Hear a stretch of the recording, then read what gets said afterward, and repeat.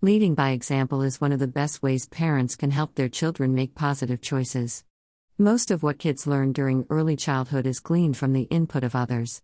The more important a person is to the child, the more critical their input. Use this guide as a starting point for thinking about how to model positive behaviors for your kids. Modeling charity. Parents should model charity to their children. This negates selfishness while helping to develop compassion for those less fortunate. Introducing the concept of empathy is a great way to teach children about charity from a young age. Getting active together.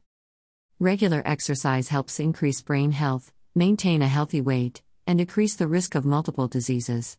Make exercise a habit by getting active with your children. For example, consider taking a short walk around your neighborhood each day after dinner and before beginning your family's bedtime routine. Take your children hiking, swimming, or bicycling. Another fun idea is to search for active classes, such as dance or martial arts, that your family can participate in together.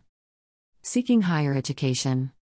Help your children understand it's never too early to start thinking about what they'd like to do as adults. Discuss their dream careers and how to best achieve them, whether it be college, technical school, or a certification course. Model the benefits of higher education for your children by enrolling in an online degree course. If you've always wanted to work with young children, a Bachelor of Science in Education, BSED, is an excellent choice. Online schooling allows you to pursue your degree at a pace that works best for you, between your other responsibilities. Promoting acceptance. Children aren't born racist, sexist, or otherwise discriminatory. Promote acceptance in your children by modeling this behavior in your interactions with all people, especially those different from you. Teaching your children about racism and other types of hate is also essential. As your kids get older and are exposed to certain things outside the home, they're likely to have many questions. When talking about sensitive topics, such as racism, sexism, sexuality, and gender, be mindful and loving with the language you choose. It is important for building trust in your relationship that you develop the communication tools necessary to talk about difficult subjects. Avoiding illicit substances. A national survey showed there were 136.5 million alcohol users in the United States during 2020. During this same period, 59.3 million people over 12 admitted to using illicit drugs at least once.